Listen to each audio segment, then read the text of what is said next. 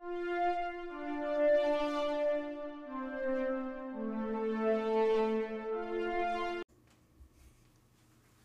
are happy to announce that this episode of the SWW show is partially brought to you by Humble Bundle. Well, not really. We are part of the Humble Bundle referral program, and we just wanted to say that if you like really cheap games and maybe helping charity pending the Humble thing going on, all you have to do is go to humblebundle.com/partner equals SWW. That's right, humblebundle.com/partner equals SWW. And you just do your normal stuff, and it just kind of helps us get a couple bucks here and there. Maybe it helps AJ get his lights, maybe it's Mike camera, maybe we actually pay Corey for helping us out. But again, if you're going to go buy games anyway, it might be worth checking out. Hello everyone and welcome back. Today we have another one of these fun interview editions. So to get us started, do you mind introducing yourself and the game we're here to talk about? Sure. My name is Richard Mansfield, and I'm here to talk about Ink Inside on behalf of Blackfield Entertainment, which is our fun little indie dev company. Actually, to get us started, why don't we start with that? What is Blackfield Entertainment, and kind of what's the where do you guys come from? That's the perfect question, actually, because that's really the answer that's going to give you a lot of other answers. So, Blackfield Entertainment is actually a video production company. That's what we started as. Way back in 2014, which is somehow 10 years ago. I don't know how that time passed. But basically, that's my production company, and I used to do a lot of commercial and film-related stuff, and just pretty much the southwest of the United States, a little bit in Hollywood, a little bit in Arizona, Utah, Nevada. A lot of that work was like TV commercial stuff, but it was also like a lot of behind-the-scenes film work, industrial video, filming pilots for like TV shows, weird concept stuff. The list is very long, so I won't get into all of it. I will simply say it was highly specialized more in like the Instagram influencer side of things. Like I did a lot of videos for them, and eventually Blackfield started working for Cartoon Network. And in particular, I started working with one of my best friends out there, Chris Graham. He runs and owns Grumpy Face Studios. So Grumpy Face is the studio that made a lot of the Cartoon Network licensed games, specifically like the mainline ones. So I'm talking about Steven Universe, Attack the Light, Save the Light, Unleash the Light. Oh wow! Okay, so like yeah. Yeah, some big games, yeah. And they also did like the Teeny Titans series, but they did like dozens and dozens of games. And what's funny is that since he's a very close friend of mine, I worked on a lot of these games just kind of for free, just for fun. Like I did a lot of QA, you know, and it was like, oh, we're about to release Save the Light. We need to do like a crunch session. Let's just do the longest QA session possible. You know, I'd like go over to the office and stay up all night. So I was always trying to help him out, especially with marketing, because that's what my production company did, was a lot of commercials and stuff. So Cartoon Network at the time didn't have a huge marketing budget, so I would fill in the gap for essentially free, you know, because I just liked the game and I liked the franchise. This eventually led to me actually getting hired by Grumpy Face. Excuse me. Worst possible time to get a tick in my throat. 1 second. Right. Not a problem. Happens to all of us, don't you worry. That is 100% happens to all of us. Actually, I was going to ask, because I'm trying to find... I actually knew someone who worked on the Cartoon Network side of things, and that's what I'm trying to find what their name was. Because I'm drawing a blank, and I'm trying to pull them up real fast, yeah. I knew quite a few people over there. All good people, but, you know, not all of them. I don't want to say too much, but there's a lot of amazingly talented people over there, for sure. His name was, like, Kartik. He currently is he runs the studio of Finite Reflection. Yeah. We never worked together. Okay. But I heard of him through, like, the loop. We did work and, like, hang out with quite a few other devs, including... a lot of the people that now work on, what's the name of the studio now? They did that one Apple Arcade game that is what is the name of it? Oh, Grindstone. There we go. Oh, yeah. Armadillo Games or something like that. I can't remember, but they're great. They're honestly run by one of the like smartest and most creative people we've met in the industry. And a few other people went on to do let's see, oh my goodness, the Humble Bundle just released it, like the Wild, We Were Wild. I think it was called We Were Wild. There's a few other ones too, but the point being that Cartoon Network had a habit of hiring outside dev teams to make their licensed games. And Grumpy Face was, internally, they referred to us as their, like, secret weapon. Because Chris was so talented at just analyzing what these franchises were and putting together a game that not only made it feel like you're playing the game, but was true to the source material. You know, you felt like the game understood that these characters were specific ways, that these items had lore, that the whole world was a world that it needed to take place in. And a lot of other devs would jump on these games and just, crap out a licensed game. You don't really have a lot of options because these budgets aren't that great, and the time you have isn't that great either. So you have to put a lot of work and love and care into these things if you want to make them good, specifically because the budget and time, not so much for Cartoon Network. So Chris knocked it out of the park every single time with dozens of games. And I ended up producing the last couple Steven Universe games, well, the Steven Universe Unleashed the Light, all the expansions, the Teeny Titans games. So I was a producer on those games. And that got me working hand in hand with Cartoon Network and a few other people too, and understanding what a producer is on the video game side of things. Because my experience was a producer on the video side of things. And I did a lot of miscellaneous jobs there too, editing, directing, you name it. Had a lot of experience on my side when it came to the production side of things, but when it came to like producing, directing, and all that with video games, it was very eye-opening. I started software development myself way before I ever actually officially worked at Grumpy Face, mainly as a form to experience and kind of test VR. I was getting a lot of VR video projects, so I needed to learn how to make VR games. I needed to learn how to make VR software, so that led to getting something called a nano degree, which is just like a program that's offered at a couple schools. This one was called Udacity. I'm just akin to like a certification almost. Because I've seen that, yes. Or I've seen like the 10-week courses. I've seen a bunch too. Yes. Oh yeah, 100% that. So I just did that. This was 6 months, so it was a little bit longer, but they taught you just what was needed to use Unity, learn how to make VR, and you learn about all the SDKs that are out there for every freaking VR headset that it's imaginable. And this was 2015, so this is like really early on in VR. So that got me kind of into developing in Unity. And long story short, fast forward all the way to around 2019, 2020. We finished Unleash the Light. We managed to port it over to Steam. It was doing really well. We had some really great DLC updates. But with the pandemic, oh man, it hit Cartoon Network really hard. At the time, Warner Brothers, our parent company, Turner, was going through a separate merger. We're going through another one now, mergers. And we could kind of see the writing, at least I could see the writing on the wall, that this merger isn't going to end up well for anyone involved.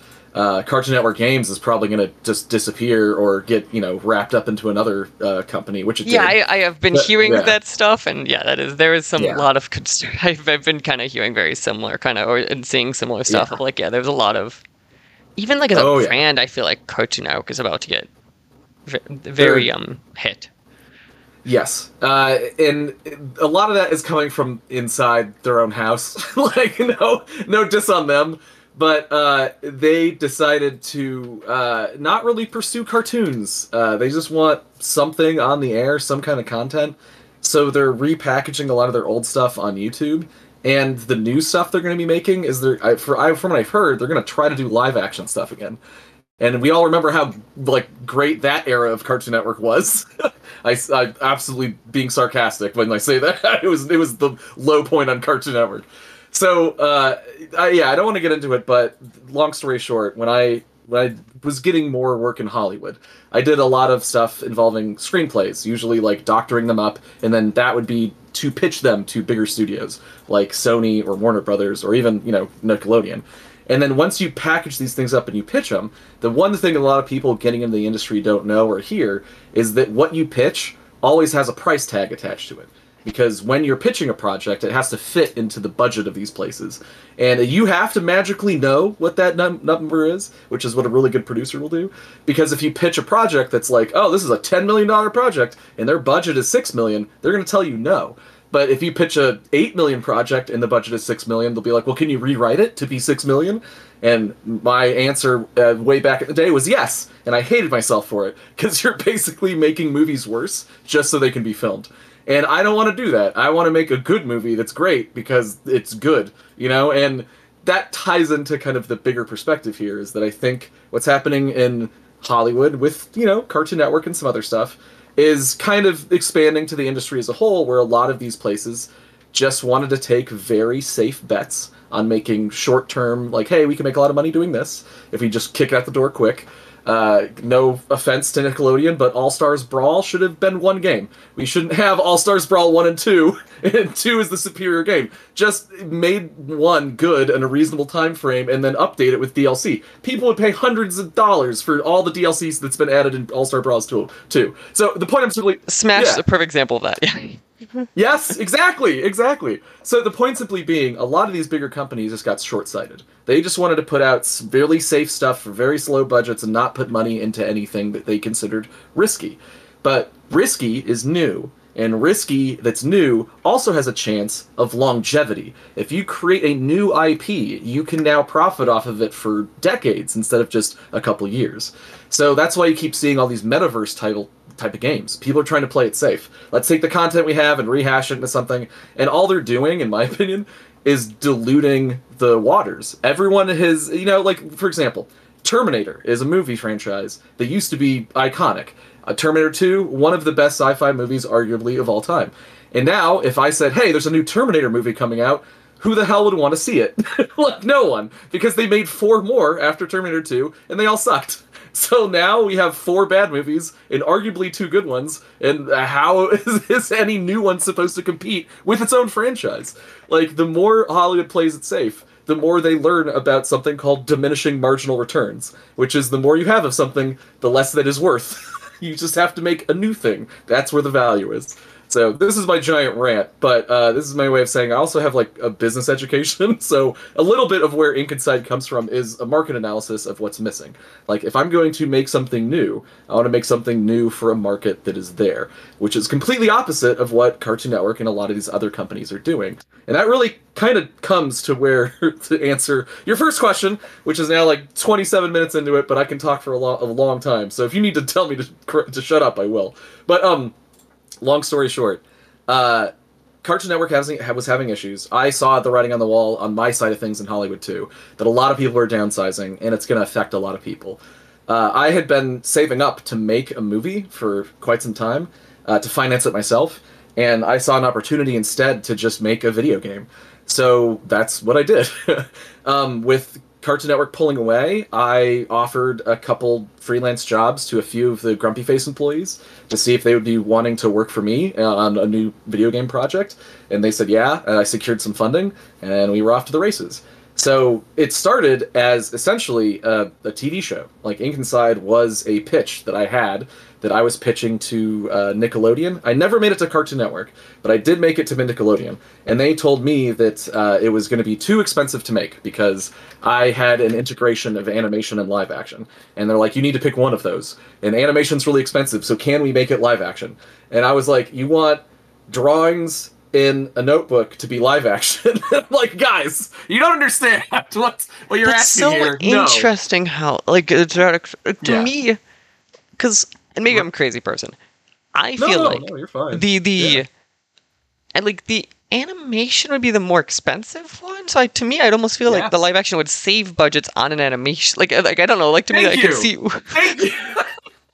Thank you. Yes, that's 100% yes. That was my perspective. I thought, oh, this will be an easy pitch because it's not all animation. So instead of writing a whole episode, you can write, the 75% of one and the other 25% is live action. You have less of an animation budget. In a weird way, it reminds me of like how they did Power Rangers originally. How like they imported the Zord scenes and like that part's then cheaper, and now you just pay a license fee, and the rest of it you just do like that's 100%, 100%.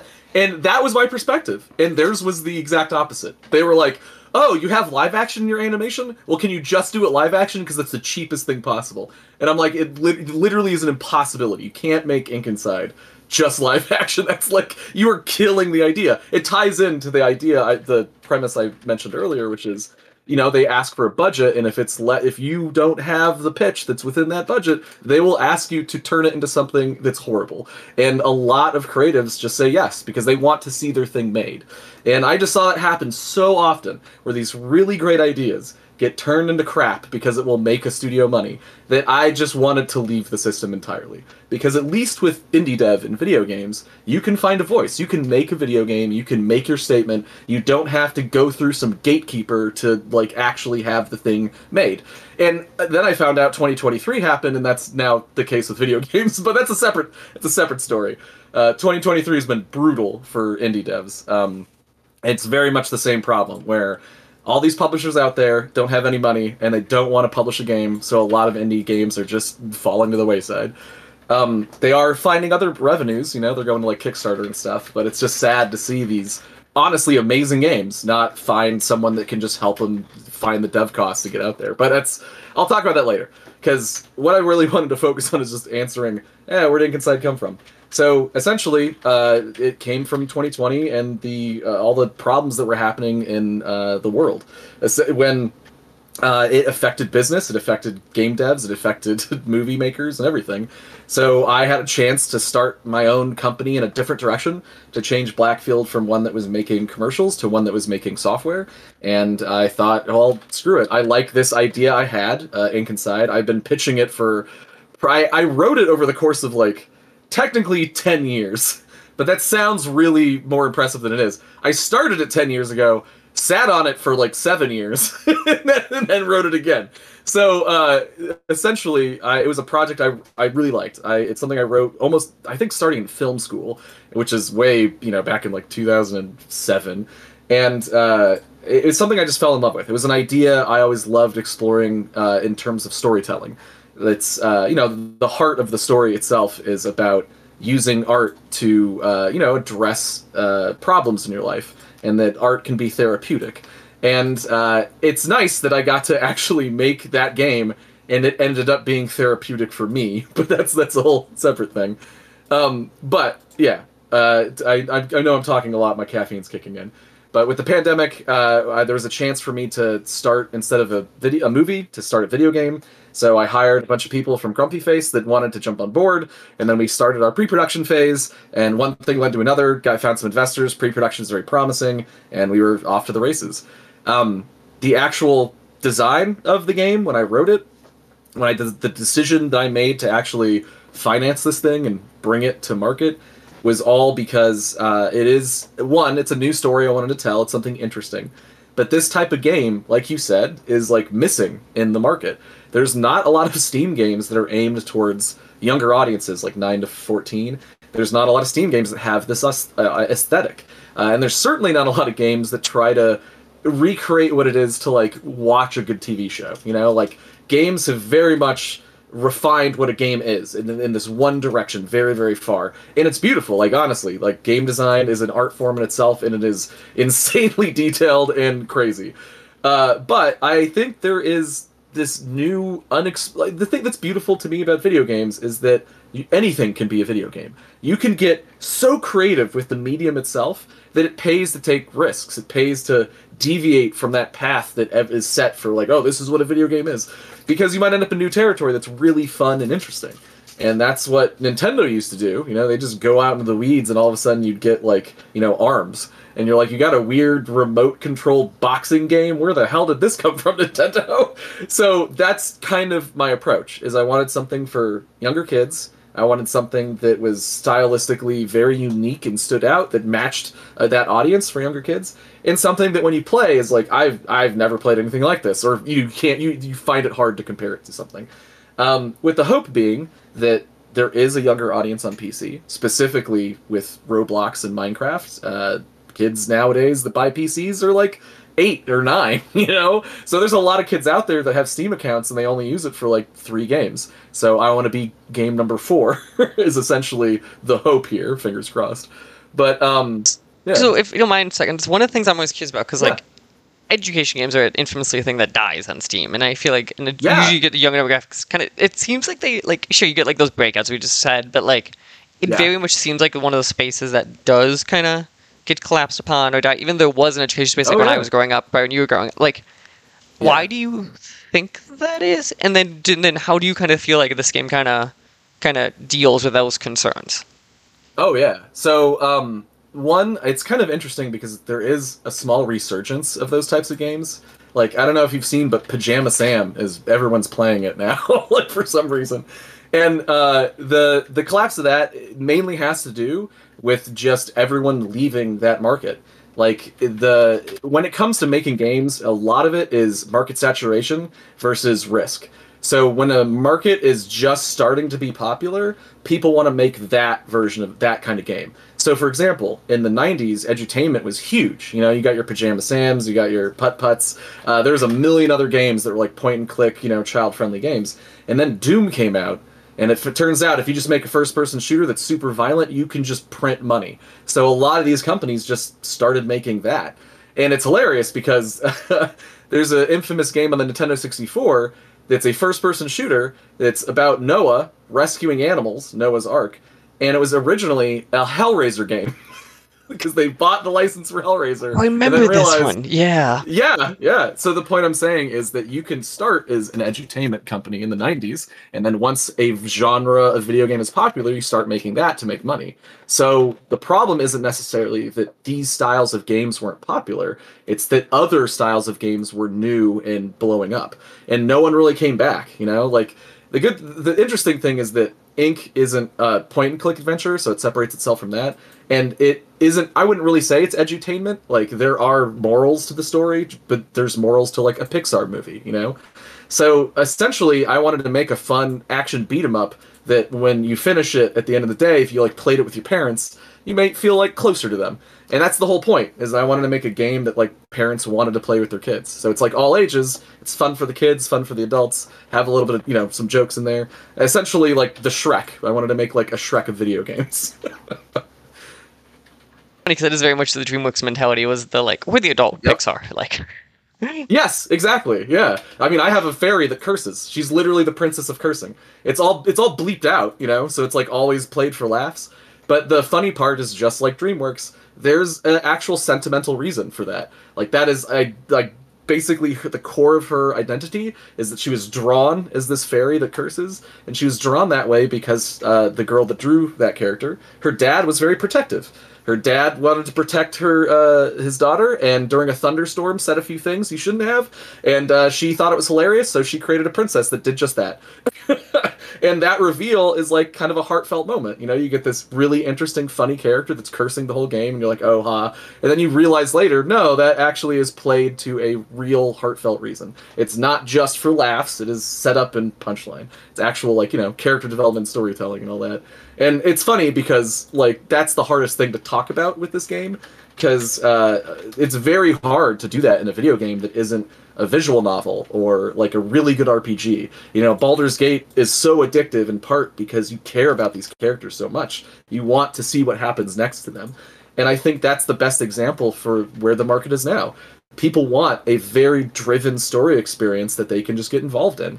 And that is a real big part of where I wanted Inc. to hit. I wanted it to be a very story-driven experience that just people had fun, you know, playing.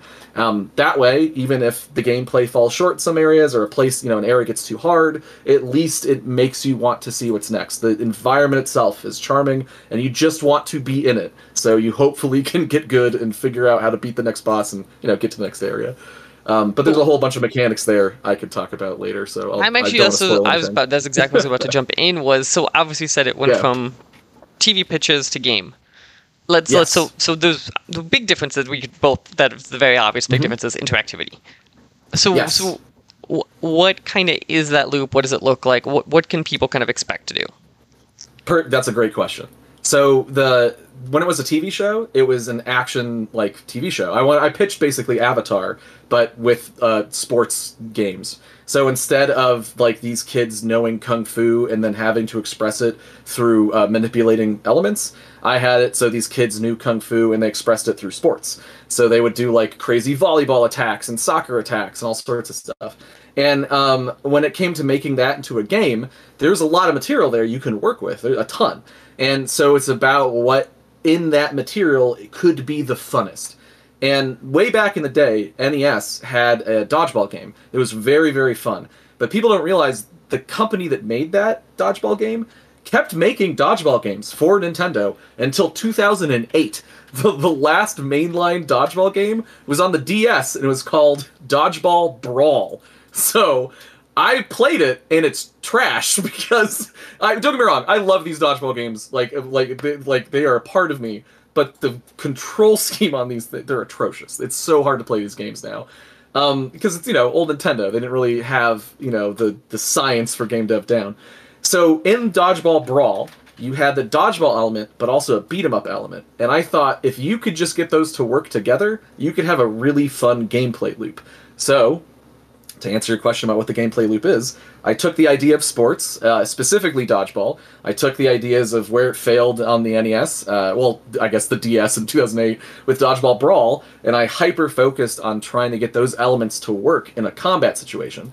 So the core loop of Inkinside is, it's an RPG, so it's our overworld exploration, but instead of walking into a battle where it's like, oh, choose your Pokemon, and now choose your fighting options, you walk into a battle and it turns into a dodgeball arena.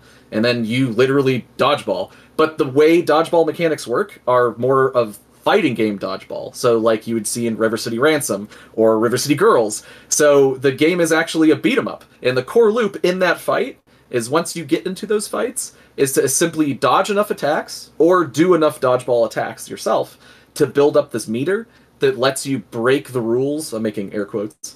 You can totally see it. And when you break the rules, you shatter that invisible line in the middle of the stage, and now the whole arena becomes just yours to beat up enemies in. So it literally then becomes a beat 'em up. So at any time, you can do melee attacks, and there's ways you can lure enemies to your side, but the core loop is do enough cool stuff, like basic attacks, dodging attacks, until you can just shatter that center barrier and go pummel the enemy on the other side. And then rinse and repeat. There's some core mechanics, too, that are going to test your skills there. The first is just, hey, can you figure out how to build up that meter with certain enemies? Like, the idea is don't get hit. It's dodgeball. So we lean into this, like, try to avoid getting hit so that meter can build up fast. But we know it's a kid's game, so we try not to punish you too much. We tend to favor power fantasy over, like, difficulty. There is a difficulty scale, but once you get the initial, like, hook of the game, it can be very easy. And I'll tell you about playtests later, but it's very fascinating to see the different types of people who either slowly learn how to play or just immediately know how to, like, whoop butt in this game, like, instantly.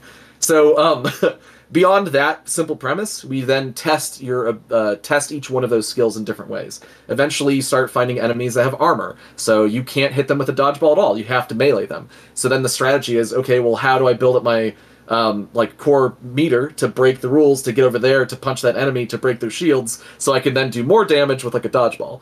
And then you have the other enemies eventually that deflect your attacks. So if you, like, throw a dodgeball at them, they knock it right back at you, and it does a ton of damage. So then there's this other mechanic where you can catch it and do something called hang time, which is basically Red Dead Redemption's, like, bullet time, red eye. So you now can jump up in the air and then just target one to five enemies with a dodgeball and bypass, like, any deflecting attacks.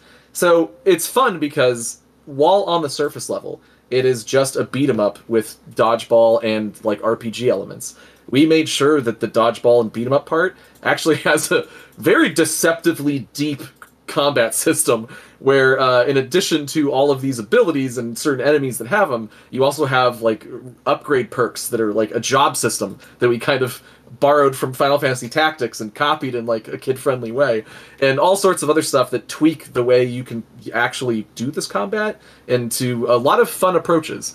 I took a page out of Hades and even Dead Cells, where, like, you have this core gameplay, but it can be experienced differently based off of just the equipment you have.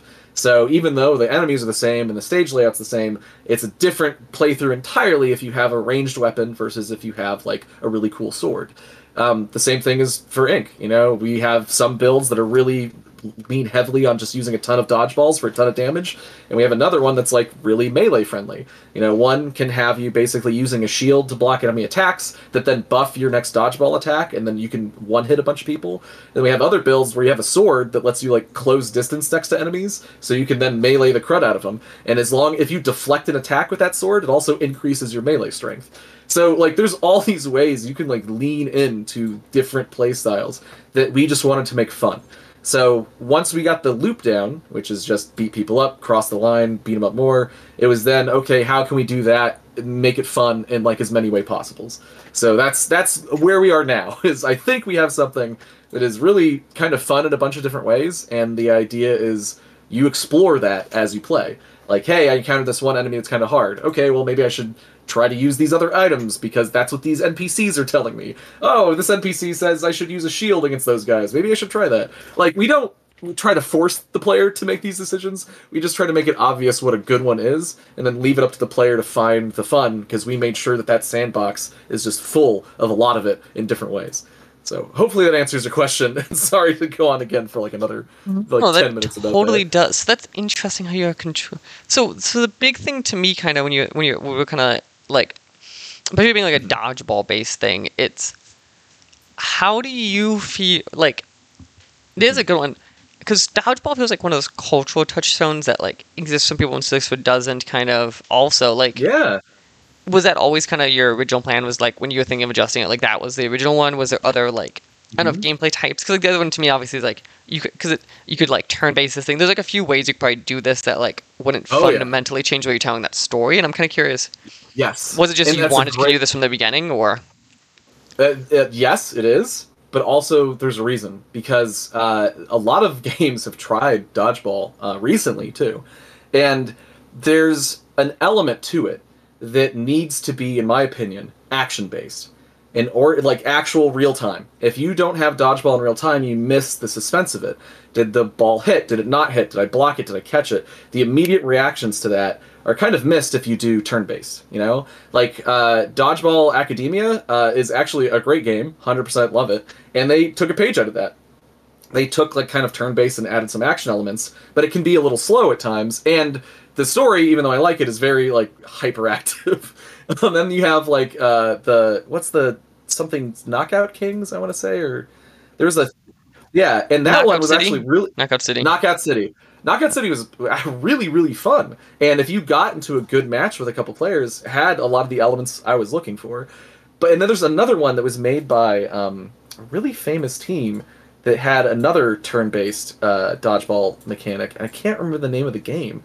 It was called, like, Wildermyth. It's an interesting study, too, because this game came out, and for all intents and purposes should have done very well, and no one even heard of it or tried it. And it won, like, a ton of awards. And anyway, so point being that I wanted to lean into dodgeball, so since you said it is a cultural, icon, I wanted to lean into it in a way that could be new, but also still retained the thoughts you have of what dodgeball is. And to me, that analysis is action. It has to be, the more real-time, the better. And that's what I loved about the original NES games, is that as frustrating as they were to control, it was all real-time. It was all like, you literally throw that ball, and in real time it bounces off someone or it doesn't. You can do a really crazy special move, and if you happen to hit a couple enemies, it was like the best feeling in the game. So I wanted to capitalize on that feeling. This feeling that if you knew how to throw this ball well, it could be really fun. But I wanted to make it an experience that was beyond dodgeball. Because, dodgeball is like, oh, okay, this could be a fun game because it is dodgeball. But if you look above that, it's just throwing a ball at stuff. It's just hitting things with a ball. That's really fun, right? Like, every kid out there wants to build a thing and then hit it with a ball to watch it explode. So that is kind of what I approach this game with. Everything in the game is meant to get hit by a dodgeball. Like it has some kind of reaction to it. It's not just the enemies, it's the environment itself. So once you start looking at it that way, it's no longer really dodgeball, it's just Legend of Zelda, and instead of a sword, you have a dodgeball. So you poke that sword into everything and see what happens. That obviously includes enemies. So my answer to that is that in order to really lean into the dodgeball aspect, you have to embrace fundamentally what that aspect is and can be. So I saw it, to me, is this action-based thing, and what it can be is it can go so much beyond that. It can be the tool you use instead of a sword to interact with this environment. So that's kind of how we lean into it. And with that approach, it now becomes more of an actual beat-em-up with dodgeball elements than a dodgeball game with, like, beat-em-up elements. And I think once you express it that way to players, it tends to click a bit more. Because so few dodgeball games exist, it's really hard to compare. So if you're just like, oh, it's a beat 'em up, it's an RPG beat 'em up, but with like crazy dodgeball elements, it tends to fit a little bit better with people's brains. If that makes any sense. No, that totally does. I do think that that paradigm shift, sometimes it sounds like some like nuanced thing, but it is so different. It's funny because it's like people are like, yes! oh, that's you're just saying the same thing. Like, no, you're not saying the same thing when you flip stuff like yes. that. Exactly. Oh, exactly. And that's the thing, is you still want to take a page out of like what works. You know, you don't want to redesign something so much that it's no longer the fun thing that you enjoy. But you also want to get a little risky with how you can replace that thing, you know? Like when our very first alphas of this game, we started with the idea was dodgeball is your main weapon. So that interacts with everything. So it was open world. We didn't have these little like matches where you walk into an arena and then all of a sudden, boom, here's the arena, and now you fight people. We literally had it so you just walk around and throw a dodgeball at people, literally just like Legend of Zelda. But the problem with that was that the combat no longer had this structure that was fun. It was fun for a moment once you got the mechanics, but every enemy was essentially somewhat of the same challenge. It's, in my opinion, the same design issue that like Zelda 64 and a lot of the 3D Zeldas pre, Breath of the Wild had, and that the only difference that any enemy really has is like how long they're going to waste your time. That's it, How long do I block before I hit? How long do I hit them first? Do I sidestep first? So every combat in that game was just figuring out a way to waste the player's time in one way or another so they can attack them. And don't get me wrong, this isn't me shitting on Nintendo. I'm simply saying there's a limitation with that design. And they got really creative with it, but I really wanted to supersede that with us, So when I saw, hey, in this alpha we have, this open world with a dodgeball and beat 'em up, feels like Zelda, but in a bad way, that is something I wanted to take into consideration. So we kind of rebuilt the combat to be this, like, more of an RPG experience with a ton of Zelda elements, and when you make it just a single room, well, now you can add all sorts of environmental stuff for that dodgeball to interact with.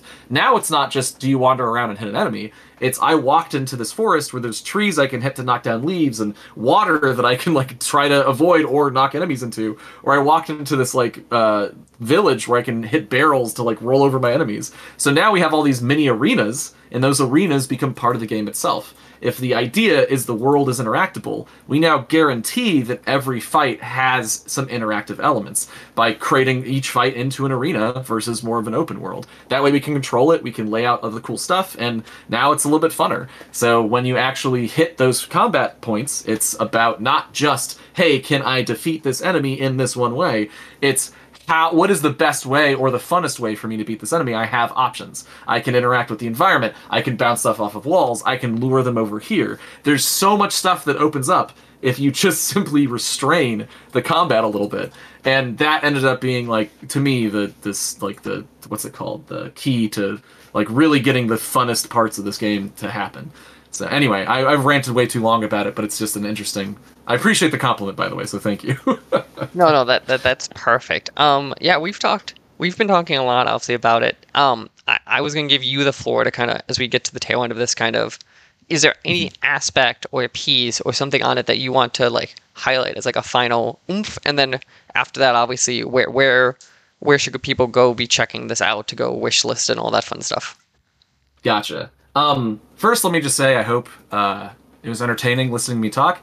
I hope I answered most of your questions instead of just like three. No, you totally have. You totally have. Okay, cool. And legitimately, it's been three because you were giving so much information. Question. Don't you worry. Okay, cool. All right, just making sure. I tend to either be a good interviewee or a really bad one. So I'm hoping it's a good one this time.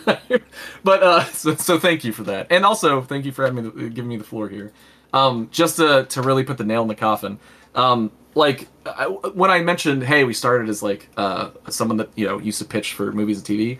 Like, I always wanted to make a really cool movie or a television show. I just wanted to make a cool story and experience.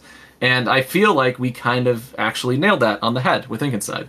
It's very far done, and the story that's being told is a really big one that I think can resonate with people. We got an all-star cast of voice actors because of my old ties with Hollywood. and they really delivered on this. So I'm really excited to talk about them too. So I'll mention a few because there's still a few I can't, unfortunately, because of the SAG strikes. But we have Brian David Gilbert, the famous YouTuber. He's the voice of Stick, our main character. He does an amazing job as this character. Oh my goodness, I can't give this guy enough props. Comedic genius, like honestly, like some of these lines I've heard 1,000 times and they still make me laugh. And then there's the other main character, Traff, is played by Deneen Melody, and she's not a very widely known name, but if I mention the characters that she's played, her characters are iconic. She plays Marie in the new Neon Genesis Evangelion movies. She's also the lead in Netflix's Romantic Killer, if you like fun rom-coms. But the point I simply wanted to make is that I really wanted to make sure this was an experience like the best kind of experience possible in every way possible. So the characters are fun; they're voiced by professionals. We open that up with our Kickstarter to have like some other upcomer voice actors too. They all did an amazing job. And overall, the actual like gameplay elements too are something that I think is unique. I think there's not a lot out there that's like this. It's inspired and remixed with a lot of stuff that I can all point to and be like, if you like Zelda, if you like Steven Universe, if you like River City Girls, if you like any of those things, this game has a little bit of DNA from all of them. And it's meant to sit down and play it almost like you're watching a TV show, where you can just play and experience the story up to a point you like. And then, yeah, if you want to sit down and see the rest of it later, cool. But if you want to binge, like this is Netflix, then hey, you can do that too. But the story is not only sympathetic and like heartfelt and interesting, it's funny as hell. Like there's some really great moments. And that's the other thing, is that if I was going to make a video game, I wanted to make something with a little comedy in it, because I think that's missing from the market too. There's so many classic games that came out back in the day that are, in my opinion, some of the funniest video games ever made, and virtually no one remembers them anymore. Conker's Bad Fur Day on the N64, classic. It not only has amazing gameplay mechanics that change per different worlds, the comedy itself is like some of the best writing in a video game you can find. They even wrote a song for a giant poop to sing called I'm the Great Mighty Pooh. Like, how do you get to that level of execution again? It's impossible. Like, no one is making that kind of comedy game, right? So I wanted to take some elements, and if I'm being risky, might as well be risky in that way too. So that's why we have a cursing fairy princess. That's why we have all sorts of other weird little twists and turns with how we can tell jokes and stuff. So essentially, I tried to bake in what I saw as a kid, what I thought a good Saturday morning cartoon was: action, adventure, mystery, like this bigger story that's being told. And I tried to marry it with all the games I played as a kid too. Fun action RPGs, really interesting experiences with dodgeball. But I wanted to basically make a game for me and a lot of my friends for when we were kids, but it's actually now a game for their kids. And it's great because those kids are picking it up and they're enjoying what they're playing, and I guess we hopefully have something that they like and will be memorable moving forward. So yeah, this is my way of saying if you like Saturday morning cartoons and you like old school like NES, SNES games, this game should be a really fun experience. It feels like you're playing a cartoon show and a really unique play style that really isn't anywhere else. Very simple to pick up, simple beat 'em up controls with really deep deep learning curve if you want to pursue that.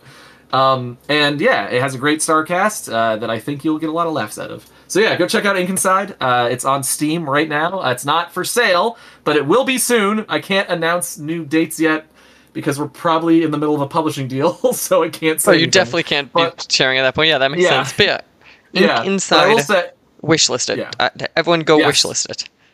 Please go wishlist it, and that helps out a ton. And beyond wishlisting, we do have a Discord. You can find that on our Steam page. We also have a website, inkinsidegame.com. You can find all sorts of information there, links to our Discord, links to Steam. We'll also be posting like major updates there too. Right now, we use the Discord to mainly talk to our fans and our Kickstarter backers, but it is a growing community. We're already over like 200 members. So I anticipate that might get a little bit bigger with some of the marketing stuff we have next year. So get in while it's hot, get in while it's early, and you can still talk to me, because I talk just as much as I do here as I do in the Discord server, way too much considering the work I'm doing. So thank you very much for your time as well. This has been a really fun way to spend my day, so I hope it was for you too. Perfect. Well, no, it was great. Thank you again for your time, and again, everyone, go wishlist it. Go check it out. And there is still a demo, right, on Steam available? Yes, there is a demo right now. It actually was updated to have multiplayer, so you can play the demo with a friend. It is missing some UI elements for that, so sorry about that. That'll be very, very soon. We'll have that updated. But yeah, go play the demo, go play it with a friend, and hopefully you agree that it's something that looks interesting enough to pick up once we come out next year. Very soon, probably like Q1, Q2, so we're coming soon. But I can't say anything official because reasons. So thank you for understanding. Perfect. Well, thank you again for your time, and enjoy the rest of your day.